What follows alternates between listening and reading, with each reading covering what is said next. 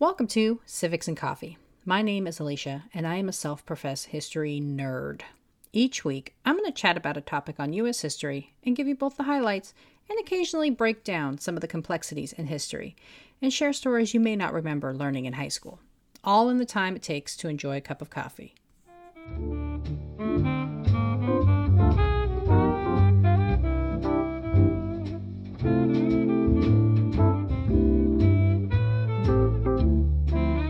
Hey peeps, welcome back. I think it's fair to say when studying history that there is no such thing as a perfect human being. Humans, by nature, are complex individuals. They can be both brilliant and act in despicable and questionable ways.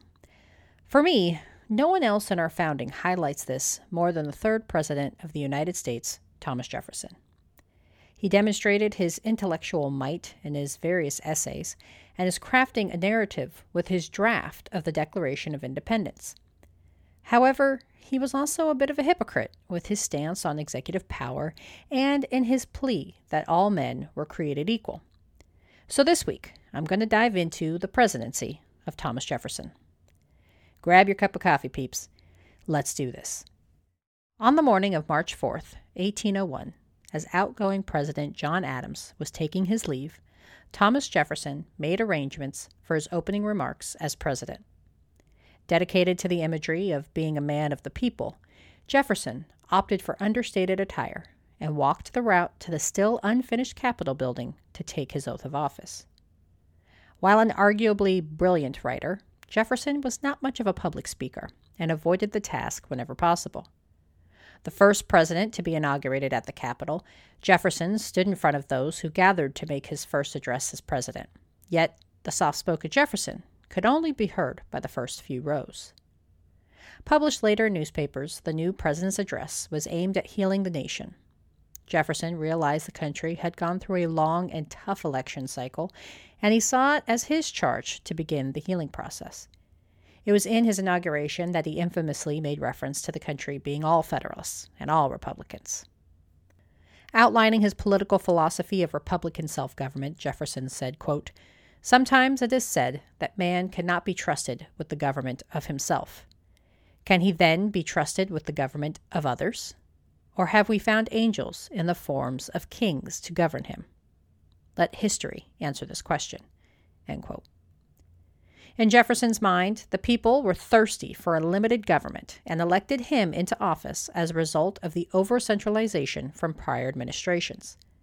Calling it the Revolution of 1800, Jefferson was ready to institute his ideas of a limited government that was truly representative of, quote, the people. Of course, do not forget that when we refer to the people, it was limited to white, land-owning, elite men. He had a few goals with his administration: undo Hamilton's fiscal policies, reduce the pomp and circumstance he believed were too reminiscent of the Parliament, and purge the federal judiciary, who he was convinced would work to undermine his administration through their decisions on the bench. Learning from his experiences in Washington's administration, Jefferson built strong relationships with members of his cabinet and utilized both these relationships and those with Republican leaders in Congress to work towards achieving his goals. In his own precedent-setting move, Jefferson neglected to deliver a State of the Union to Congress in person, deciding instead to issue a written message for a clerk to read to the chamber. Jefferson claimed to do this because he felt the process of speaking in front of Congress was a replica of Parliament. I am sure his dislike of public speaking had nothing to do with it. This decision to forego speaking in front of Congress remained a practice until Woodrow Wilson broke the tradition over 100 years later. One of the first tests of Jefferson's administration was a foreign policy issue involving piracy. Yes, pirates, arg. Working for the Barbary States, which consisted of the Ottoman regencies of Algiers, Tunis, and Tripoli, and independent Morocco, pirates were capturing American sailors and detaining them, requiring a ransom payment for their release. They required a tribute from any country sailing through their waters, and when countries failed to pay, they would force the issue by seizing merchant ships and holding men hostage until the payments were made. In 1801, the Pasha of Tripoli, known today as Libya, demanded the United States government pay $225,000 in tribute and an annual stipend of $25,000 in exchange for passing through their waters. Jefferson initially said no, leading to a declaration of war by the Pasha and pirates seizing American ships and their crews. This conflict dragged on for several years, with pirates seizing the Philadelphia after it ran aground and detaining the captain and crew. In 1805, Captain William Eaton and Commodore John Rogers invaded Tripoli, rescuing the crew of the Philadelphia. Seeking an end to the conflict, Jefferson signed a treaty providing for a $60,000 payment for each remaining hostage. Things remained fairly calm between the United States and the Barbary States for a few years, but pirates would strike again, leading to another conflict after Jefferson's presidency during the War of 1812. On the home front, Jefferson turned his attention to the native population. Hoping to further protect the country and cultivate support from the indigenous tribes, Jefferson worked to both secure more land and civilize the various tribal nations. In comparison to some later presidents, Jefferson's approach to indigenous populations was mild. He maintained friendly relations, sending Christian missionaries to establish schools and educate and convert them to a more Eurocentric way of living. And while Jefferson, on one hand, instructed his staff that indigenous Americans should never be coerced into giving up their lands, he wasn't above scheming to force their hand. In a letter to William Henry Harrison, Jefferson suggested enticing Native people to purchase goods on credit, which would inevitably lead to their going into debt, providing an opportunity for the government to use their land as repayment for debts owed. Arguably, one of the most celebrated accomplishments of Jefferson's tenure is the Louisiana Purchase. I covered briefly in a previous episode how the land mass was purchased. But what exactly prompted Jefferson to take the gamble on the land, especially since he initially questioned whether he had the authority to make the offer? Like most major decisions, several factors were at play. One factor was the access to the port city of New Orleans and access to the Mississippi River. An emerging trading post, access to the river and New Orleans would be critical to the country's economic viability. There was also concern about the settlements along the then-established southern border. As France and Spain laid claim to the territory in the south, Jefferson worried the citizens living on the frontier would join the Spanish and create separate nation-states, thereby limiting the control of the United States. However, as a proponent of a strict interpretation of the Constitution, Jefferson realized he had a bit of a problem. There was nothing in the Constitution allowing the president to buy land. Writing, quote, "The general government has no powers but such as the Constitution gives it. It has not given it power of holding foreign territory, and still less of incorporating it into the Union. An amendment of the Constitution seems necessary for this." End quote.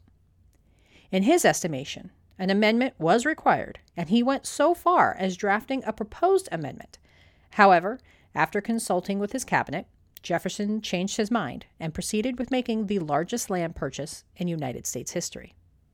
Jefferson, the man who for the entirety of his political career was a proponent of limited power, made one of the broadest assertions of presidential authority in history. Rationalizing his decision, Jefferson later wrote in 1810, quote, "It is incumbent on those who accept great charges to risk themselves on great occasions." End quote. The other big domestic event during Jefferson's tenure is the infamous court case Marbury versus Madison. I already covered the details in a prior episode, so go check it out. This court decision only further angered Jefferson and cemented his belief the Federalist-stacked judiciary was working to undermine his administration. In the aftermath of the decision, Jefferson tacitly approved his allies pursuing politically motivated efforts at impeaching judges. The Republican-controlled Senate successfully impeached and removed one judge before Vice President Aaron Burr stepped in during the trial for Supreme Court Justice Samuel Chase and blunted the efforts to oust judges for purely political reasons. During his bid for re-election, Jefferson faced criticism and political attacks in the press. One of the attacks was the revelation of his relationship with enslaved woman Sally Hemings, which I also covered in a previous episode. And while Jefferson publicly said nothing, Behind the scenes, he supported prosecution of Federalist printers, arguing that Federalist-leaning journalists had perverted the profession by spreading lies. Writing to Pennsylvania Governor Thomas McKean, Jefferson said the press, quote, ought to be restored to its credibility, end quote, and that, quote, a few prosecutions of the most prominent offenders would have a wholesome effect, end quote. Jefferson felt publishers could and should be prosecuted under the Alien and Sedition Acts for the spreading of, quote, seditious libel, end quote. And here is where I remind you, dear listeners, of Jefferson's prior stance on the Alien and Sedition Acts. If you remember from my episode on Adams's presidency, Jefferson was vehemently against the laws, arguing they made the government tyrannical in his authorship of the Kentucky Resolutions. Jefferson was against the acts until he wasn't, and then once he changed his mind, tied himself up in knots trying to avoid admitting his hypocrisy. Jefferson tried to argue his support of prosecutions did not contradict his opposition to the Alien and Sedition Acts because he felt the First Amendment did not bind state governments, and therefore states could sue individuals for libel. Supporters went so far as to file a case, People v. Croswell, where they presented a case for seditious libel. Alexander Hamilton argued that when considering whether someone is guilty of libel, the defendant should be allowed to provide evidence of the truthfulness of the statements labeled as false. While he didn't win the appeal, New York adopted his argument and added it to their state constitution. Another troubling aspect of Jefferson's presidency occurred during his second term. No fan of Aaron Burr, Jefferson chose George Clinton of New York to replace Burr as his running mate.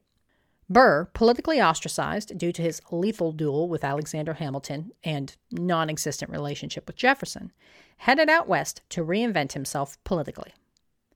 Burr entertained disaffected citizens who openly complained about the government in the East and professed a desire to break with the United States. Rumors started flying about Burr's true intention. Was he setting himself up to take over the southern half of the United States and set up his own country? While there is enough evidence to suggest Burr was up to something, there was no tangible proof outlining any specific plot, and various witnesses were all inconsistent. However, once Jefferson heard rumors regarding Burr, he became convinced he was dangerous and guilty of the worst form of betrayal. Using the weight of his office, Jefferson sent a notice to Congress outlining the information he received and pushed for Burr's immediate arrest. Captured on February 19, 1807, Burr was arrested and tried for treason. However, the evidence against him was shaky at best, with the key piece of evidence being a doctored letter from General Wilkinson. Burr was acquitted due to insufficient evidence. One of the last acts Jefferson took as president was the Embargo Act of 1807. Hoping to protect American ships from ongoing conflicts in Europe, the act prohibited U.S.-based ships from trading with or carrying goods for any European power. Jefferson hoped the embargo would hurt their European trading partners and convince the British Navy to stop the impressment of American sailors. Unfortunately, the embargo only caused more damage to the U.S. economy, and Jefferson signed the Non-Intercourse Act as he was preparing to leave the White House on March 1, 1809, just days before the end of his administration. The Non-Intercourse Act effectively repealed the embargo and replaced it with more mild restrictions in trade. Tensions continued to escalate between the United States and Britain, leading to the eventual clash during the War of 1812. Jefferson left office on March 4, 1809, and returned home to his plantation in Virginia. He never left the state again, dedicating his remaining time to improving his Monticello estate. He infamously passed away on the same day as his frenemy John Adams, July 4, 1826.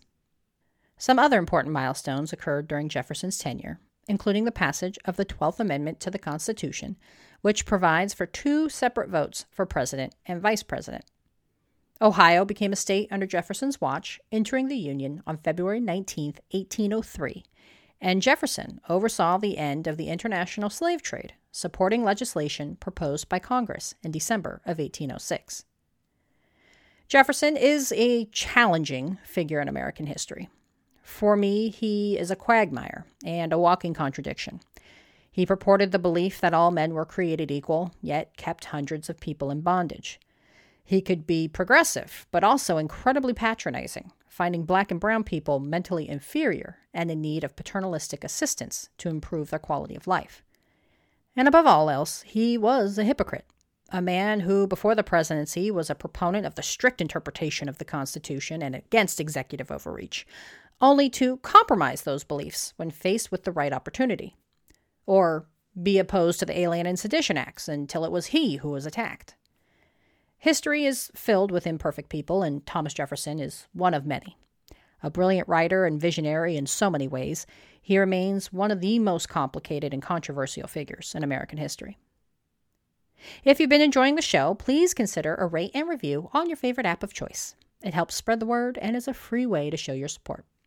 To view the show notes or request an episode topic for yourself, visit me at the website at www.civicsandcoffee.com.